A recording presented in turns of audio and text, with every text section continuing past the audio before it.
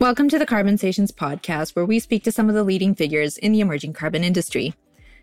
Our guest today is Natalia Dorfman, CEO and co-founder of carbon insurance company Kita, whose aim is to support the carbon removal industry with insurance products that reduce transaction risks of carbon purchases. Natalia, thank you so much for joining us today. It's a pleasure to have you on the show. Now, I'm really excited to talk all things carbon insurance with you. I think it's a really fascinating space. But before we do get into that, it would be great if you could give us an understanding of your background and the path that essentially led you to the carbon industry. Yeah, of course. Thank you. And it's a real pleasure to be here. So thank you for having me on the show. So my background that led me to the carbon industry and to Kita, I'll keep it abbreviated, but I grew up in Southern California, very much outside, always out on the beach.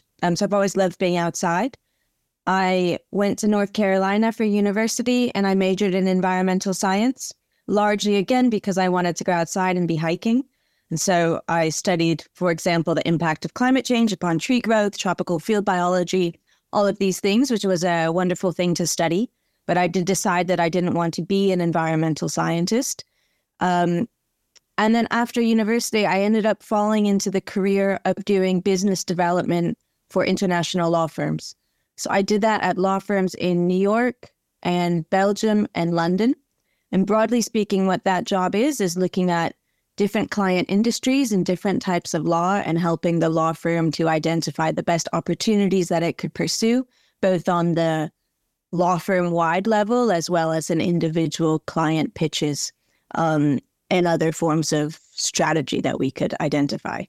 And the thing within that career that led me eventually to Kita is I spent 8.5 years at a law firm called Clyde & Co., which is one of the world's largest law firms that focuses on the insurance industry.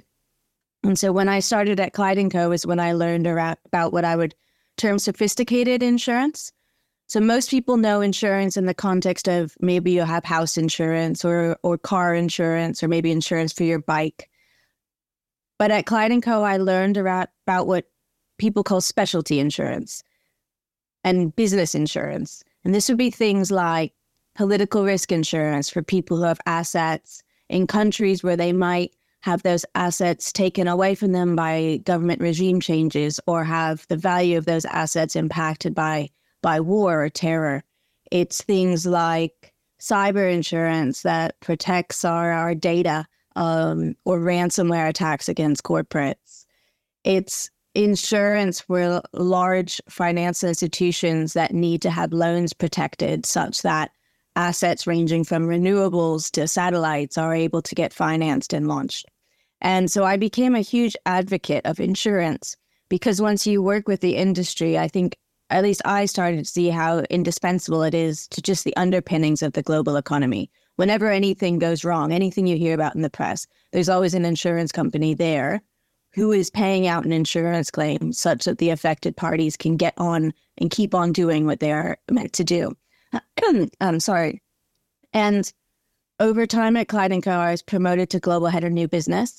And in that role, I started looking at climate change. So how could the firm start to identify opportunities for ourselves and for our clients in this fast evolving space?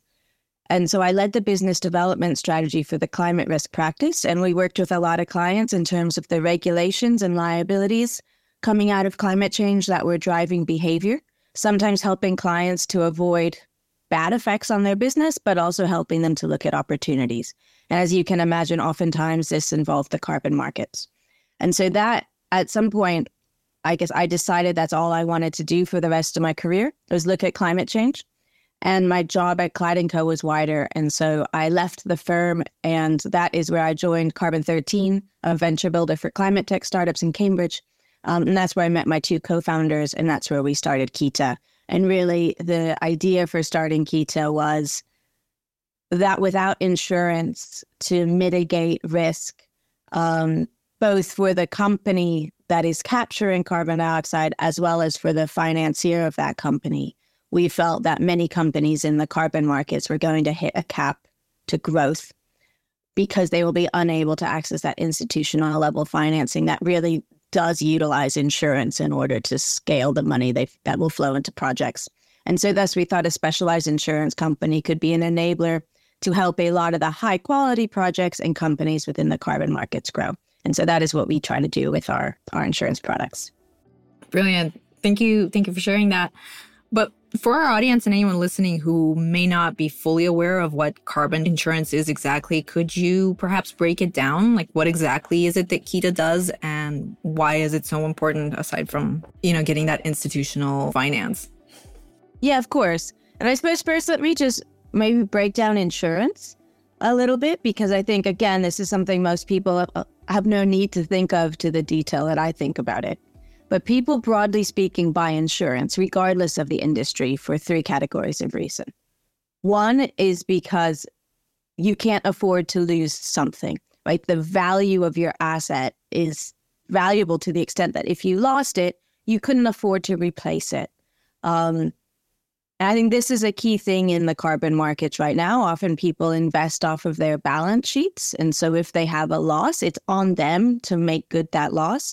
Insurance can very much come in there, and we take away that risk from you such that you don't have to hold the replacement value on your own balance sheet. The insurance company can provide you that financial or carbon compensation on your behalf. But one reason to buy insurance is because you're worried about the loss. One reason to buy insurance is because it's just a standard part of a business transaction. So this would be, for example, let's say you're getting a mortgage for your house. The mortgage provider will very much expect you to have some form of house insurance to mitigate the risk that that house burns down. And if you don't have that insurance, or you're unable to get that insurance, you're unlikely to get the mortgage. It's just a standard part of a business transaction. And then the final reason people often get insurance is because it provides some form of capital efficiency. So maybe if you are insured, you might get better terms of financing from your bank, because the bank will feel like they are more likely to have their loan repaid because they can see some of your risks are mitigated. The final reason, but this isn't relevant to the carbon markets, is when insurance is a regulated requirement. But it is unlikely to be that in the carbon markets anytime soon. But this would be an example. For example, in the UK, if you own a business with more than 2 employees, you must have employer's liability insurance. Then high-level insurance. Within the carbon markets, where insurance comes in is broadly speaking to help, again, to mitigate the risks. So some of the risks that we look at are natural catastrophe-related risks. So many projects are nature-based, and they are exposed to things like fire and wind and storm and drought and all of these things that can damage the projects. Insurance can very much come in and mitigate that risk. You could access, for example, standard fire insurance that replaces the timber that you've lost, but the carbon insurance would come in with a specific focus on the loss of the carbon asset, the carbon credits, which has a distinct value to the underlying trees. Another key risk that we look at is the political risk and regulatory risk. So, for example, if you're a project developer or you're an investor or financier and you're investing in a carbon project in a specific country, you might run the risk that that country changes its mindset on carbon. And maybe it decides to expropriate the asset or nationalize it, or maybe implement some form of tax upon that project, or maybe block the export of the carbon credit outside of the country, cancel the corresponding adjustment. Any of these things would cause you some form of financial damage and loss of access to the carbon credits. Again, that is political risk insurance, which is a well-established form of insurance that would look to mitigate that type of risk in many other asset classes. And that is a key risk and a key type of insurance that's being developed right now for the carbon markets. Final category of risk, well, actually 2 more I'll touch on quickly here. Another is counterparty. So if you invest into a carbon project and the counterparty is fraudulent or negligent or goes insolvent or abandons the project, right now, you are very exposed to that risk. Your ability to make good that loss via your contracts is probably relatively low. And again, insurance can come in and safeguard you against those counterparty risks. And then the final broad category where I think insurance can come in is on the carbon risk itself. So some carbon projects still do have methodologies that might be undertaking some changes, or maybe might be reliant on carbon standards or other verifiers, which might change how they look at that particular type of project, which could cause a downgrade to the resulting number of carbon credits. And again, insurance could mitigate against that. So these are the macro risks that we tend to look at. And Kita's insurance products are focused on being specialized towards those specific carbon risks. So for example, we look at the delivery risk. If you invest upfront into a young carbon project, what's the risk that that carbon project might not perform and you might not receive your carbon credits? We look at that risk on a high level. So we will cover many of those sub-reasons for loss, like counterparty and natural catastrophe. I'll stop there to see if you have any questions, but that is the way that we think about insurance for this space, looking to identify the risk, looking to identify how that risk impacts upon one of the counterparties in the transaction, and then looking to see if insurance can help take away some of the risk, which ideally helps to free up some capital, because if without insurance, somebody in that transaction chain has to hold back some capital or hold back some carbon credits in case the risk happens so they can make it good themselves. Insurance comes in to take away that requirement. The insurance company holds the risk and frees up the carbon company or the investor to go out and engage more fully in the market. I was actually interested in taking maybe a bit of a deeper dive into Kita's products, like exactly the kind of products that you offer and who they're meant for. Yeah, of course. I'm happy to do that. Who can benefit from? Yeah. Mm-hmm. So right now, I'll talk through the products that we have, and then I'll talk high level a couple products that we have in development. So right now, our products are for the buyer or investor into the carbon project. We are working on some products right now that are for the project developer as well.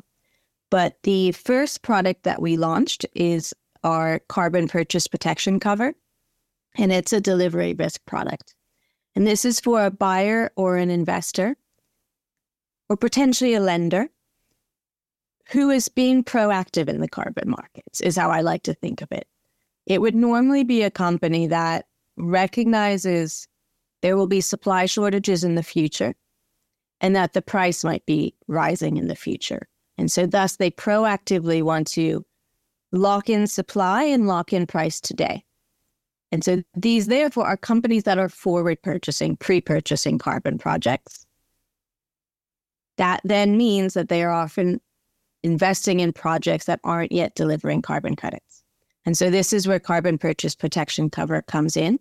We insure the buyer or investor who's doing a forward purchase or prepayment in a carbon project, and we protect them against the risk they don't receive the verified carbon credits they expect. And we would cover them for that under delivery or non-delivery due to reasons including natural catastrophe of the underlying project, counterparty risks like fraud and negligence and abandonment, insolvency, and sort of local acts of destruction, and also the carbon risk. So, for example, the carbon standard or methodology being updated, or maybe the methodology being invalidated. These are the types of risks that we would cover for the client. And really, the goal is to de-risk that investment for them and often enable them to go in earlier than they might otherwise feel comfortable doing. I will note with this product, we are able to pay insurance claims in both cash and in replacement carbon credits, which depending on the client, they might be interested in one or the other. But we do think that's one of the innovative things that we're able to do with this insurance product. The other two products that we have available right now, one is for really early stage carbon projects, those that are still at the project design stage. We can do an abandonment and insolvency protection for these. So again, this is for an investor who's looking at going in really early, and we would still protect against the risk they don't receive those carbon credits, but due specifically to the abandonment or insolvency of the project developer. And what we have seen here is that there are quite a few projects at this stage that fail. And in that instance, the project developer is, or if there's a delay to the validation by the carbon standard, it is possible for the project developer to just have lower cash flows than they expected from that project, which can lead to that form of loss for the investor. And so that is a early stage insurance product that we offer, and that actually came out of a client request that we developed it for, and now we're able to offer it more widely. And then finally, at the later stage of projects, we're able to do an invalidation cover for fraud and negligence. So those are the products that we have available right now. I'll stop there, but also I can talk through some of the ones that we have in development. Yeah, actually, if you could please elaborate on like circling back to the eligible claims and paying them out in replacement carbon credits. Could you please explain how that looks like? Like, where do these replacement carbon credits come from, and how are they interchangeable, I guess, or fungible? Yeah, that is the key question. Actually, you're right. The fungibility is the key challenge. And so we thought a lot about this. And we actually wrote a report on it recently about fungibility to elaborate more on some of our thinking. But at a high level, we consider it today, in today's market, as our best match method. And so what this means is that we would work with a client at the point in time that they buy an insurance policy from us. They would stipulate whether they want an insurance claim in cash or in replacement carbon credits. And if they wish for an insurance claim to be paid in replacement carbon credits, at this point in time, we would agree with them the best match method for them. And at a high level, what this means is we recognize you didn't get the carbon that you wanted from the exact project that you wanted. And we all know buyers tend to be very specific about what they want. So we would first say, what are the required attributes of your replacement carbon credits? So A, obviously they must be usable for the purposes that you need them. But beyond that, what are the required attributes? Maybe it's vintage, maybe it's country, maybe it's type. But what must the replacement credits have? And then what are the comparison attributes? The comparison attributes don't have to be exactly the same, but they should be comparable. And different people will have different required versus comparable, but we would look at it in that way. And then when we go out to find replacement credits, it's like a waterfall process. We try and find credits that have all the required attributes, find all of those that we can. And when we run out of required attributes, we start to go to comparison attributes until we have a pool of credits that we think are the best match. And those would be the options for our client. And if for some reason those are not suitable, they would always have the option to have the claim repaid in cash. And in terms of how we access those carbon credits, we have a carbon supplier pool with whom we work and with which we are having regular RFP processes to make sure that we can add to it. And then we will, if you think of it like an asset management fund almost in a way, we need to look at the policies that we have under management and the types of carbon credits we need to have access to. And then we need to make sure that matches with the supply that we have available. And that is an ongoing liquidity type management, except it's not a fund that we manage ourselves. It's relationships that we hold with suppliers in the market. Okay, and another question I have regarding what you just said, the pool of carbon credit suppliers that you have, can you speak to the types of projects in it? Or are they all nature-based? Are there tech-based carbon credits that are within your supply as well? Yeah, so right now, there's both. I'd say our majority of it is nature-based. I think that's where the majority of the market is, and where we get a lot of queries are around nature-based afforestation-type projects. But certainly, we also need to have access to tech-based. And so we have access to biochar, et cetera. And as we build out our insurance policies for more tech-based carbon removal types, that is when we will also add in more carbon suppliers who have access to those types. So it is really an ongoing matching process. So, for example, we can currently insure biochar credits, and we are soon to be announcing enhanced rock weathering. And so thus, we need to make sure our supplier panel has access to those types. as well as in the future, as we move into other types like DAC and BECS, we will likewise need to expand our supplier panel. So it's an ongoing management process is how we consider it. And is there any geographical limitation as to the projects that you work with, or are you just all over the world? That's a great question. So with insurance, we have two ways that we have to look at geographical restrictions. One is the insurance regulations are around who we insure. So the term here is are insured, but it's the company that buys insurance. This is where we have a lot of regulatory restrictions. So any insurance company is only allowed to sell insurance to companies where that insurance company has a license to sell insurance. And so currently we have licenses to sell insurance to companies in the US, UK, Canada, Singapore, and Switzerland. And we are working on the EU right now. That should be an announcement coming out relatively soon. However, that is the buyer of our insurance. The underlying carbon project, we don't have regulatory restrictions on, broadly speaking.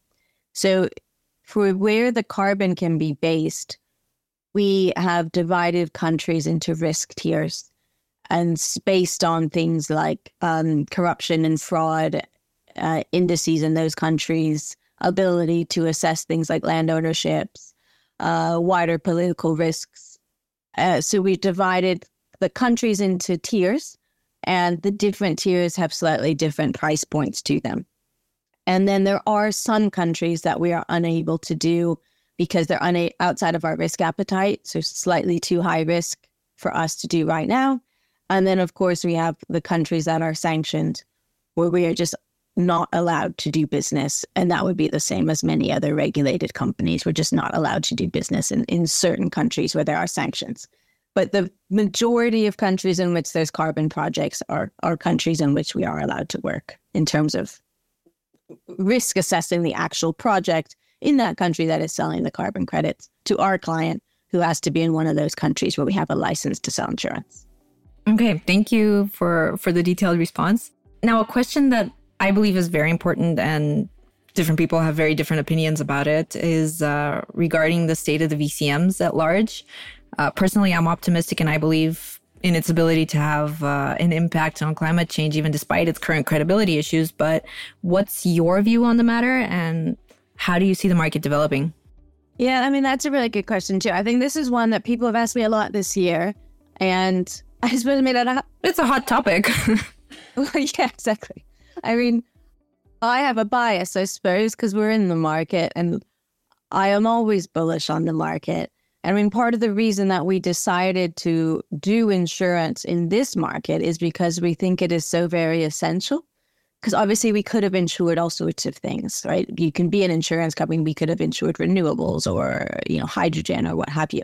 But we chose carbon because we think it is absolutely essential, both to the fact of pulling carbon dioxide out of the atmosphere and avoiding more carbon dioxide going in, but also for its wider biodiversity purposes and social benefits as well. So, I'm always just biased towards the point in my mind that it must grow if we are to fight climate change. However, obviously, what I feel it must do isn't necessarily what it will do. But I do feel positive about the market this year, to be honest. I think, again, coming at it from the insurance perspective, I think insurance and other things like ratings and legal contracts and all of these things are the underpinnings to a market, and they take time to incorporate in. But I see more and more companies that work on underpinnings coming into the market. And I think that is, to be honest, a very positive thing, because the more normal the market can feel, so the more that investment structures and contracts look familiar to the big asset managers and the big banks whose financing we need, the more likely they are to engage. And so I suppose one of the reasons I do feel confident in the market this year is because I think I increasingly see some of those underpinnings being put into place. And so as an example, when we first started, a lot of the contracts that we saw were what we would deem uninsurable contracts, by which I mean it was unclear who held the liability, so who was actually responsible if there was a loss. Some of them were very loosely worded. Some of them it just wasn't necessarily a contract we felt comfortable insuring. Because at the end of the day, insurance is behind the contract. Now, I don't see that as a problem anymore. The contracts we see are very well structured. We feel safety. We feel confidence that there's unlikely to be a dispute between the parties. They have gotten much, much better. And I think quite quickly, I see increasingly, really over the last month, your larger financial institutions starting to come in and take this market a lot more seriously. We're getting a lot more queries from banks who are looking at giving loans. Again, I see that as a real positive driver. And then I do hope that some of the, I suppose, challenges the market had last year have been addressed and that we can move forward with them. And I always make the point, no market in the world is perfect and we can't hold ourselves to some pursuit of perfection, but we need to come up with the standard of what is good enough. And then work to develop, again, going back to some point to the fungibility and sort of equivalency ratios, to work to then differentiate ourselves above that point, but without holding everybody to the pursuit of perfection. Because if we have a large functioning market, projects and companies will fail, but the market will have a way of having repercussions for that without those individual failures taking down everybody. And I do see the market heading in that direction. I don't expect it to do it within perfection this year, but I see positive movement. So I'm quite bullish. Okay, so in that same light of thought, perhaps, how big do you believe the carbon insurance industry will become over the coming years? That also is a good question. That's also very crystal ball gazing. We actually just did a report with a consultancy called Oxbow Partners. So we just released a report on this very topic last month. And our projection is that the insurance market can get to around $1 billion in what we term gross written premium by 2030. Gross written premium is, if you think about it, the revenue the insurance companies make. So if I, sell you an insurance policy for £100 and I charge you an insurance premium of 1%, then the gross written premium is the money that I actually make. So the volume of actual sort of insured value will be much higher than 1 billion, but we think the revenue insurance industry can be 1 billion by 2030.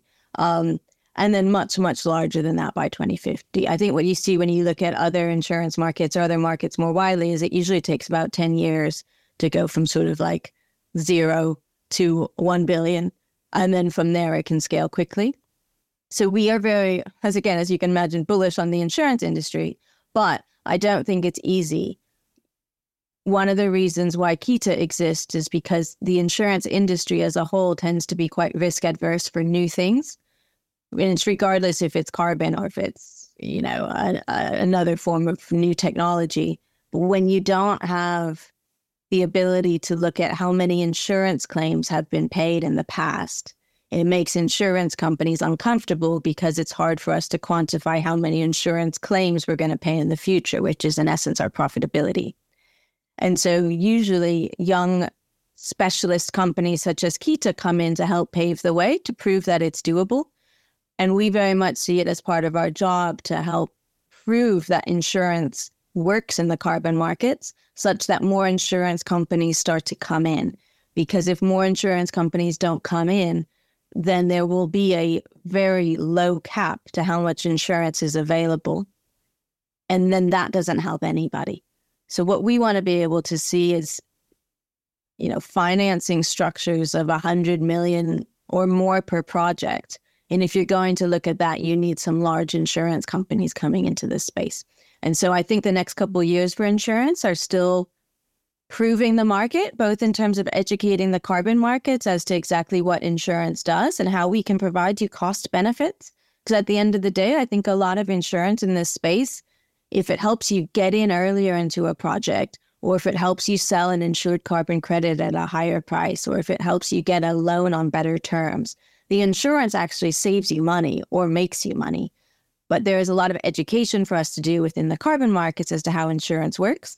And then there is a lot of education for us still to do within the insurance market to help the insurance companies get comfortable with these new risks. So I think the next couple of years are still that. And then I think the later half of this decade is when it's really going to grow, probably, I'd guess, sort of latter half of maybe 2025 onwards. I think we'll see significant growth. But already in 2024, it's been a lot more pipeline coming in, even in the first month, than I would say this time last year. So it's definitely on the up.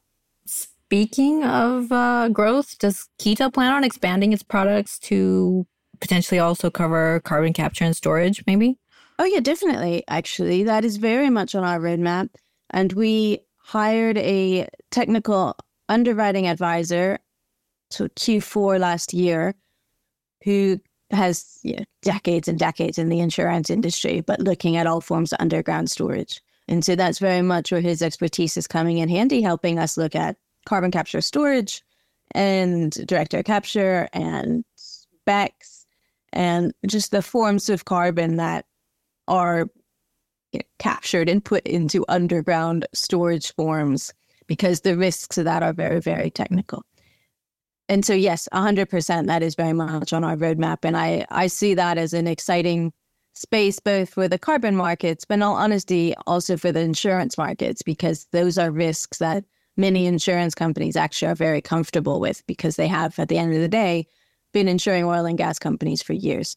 So the concept of underground storage and transport is within the knowledge base of the insurance industry. And I think we could see some good overlaps there, but Kita would definitely like to be in that space as well.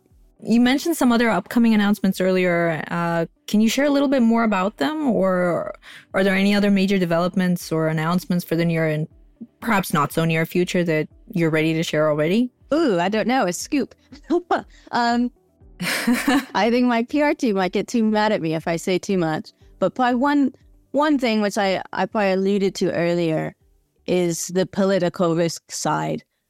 I do expect us to come out with a political risk insurance product in the not too distant future, which would be looking to protect those developers and investors against the loss due to a political risk event, such as the expropriation or block of export license, or revocation of a corresponding adjustment. And I do right now think this is a significant risk holding back a lot of investment. And so it's very much within our I guess, purpose to try and help mitigate that risk. And I also think it's going back to the size of the insurance industry, I think this is another risk that the insurance industry can really stand behind. Because again, you have had specialist insurance companies for years looking at how do you mitigate risks of investments into developing countries. And so I think this is an area where the insurance industry can really have some power to help carbon investments grow. And again, like always, we would like to be front of the pack demonstrating that it is doable. And that's really where we see Kita's role here.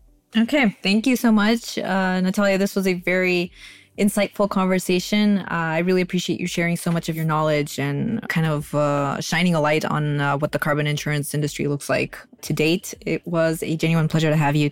Well, thank you so much for having me. And thank you very much. If you enjoyed this episode of the Carbonsations podcast and would like to hear more conversations like this, please be sure to subscribe. We really appreciate the support.